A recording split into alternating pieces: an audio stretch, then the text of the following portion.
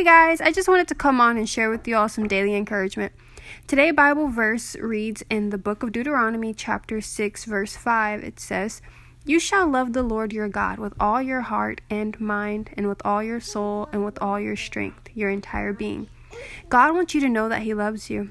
As ambassadors of Christ, we should show our love for God with all of our hearts.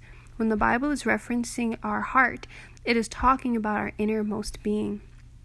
We must love God with our entire soul, all of our mind, with all of our willpower, all of your emotions, with all of our soul. He wants us to love Him with all of our energy, strength, power, and might, our entire being.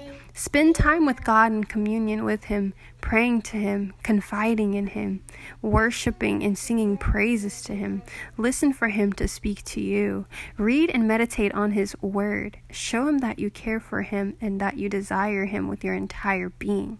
Brothers and sisters, I pray that your journey with Christ will be strengthened and that you will grow closer and closer to knowing our God, learning more about Him, seeking Him every single day, and most importantly, being obedient to His words within the Bible. Thank you so much for listening. I pray that you all will be blessed. In Jesus' mighty name I pray. Amen and amen.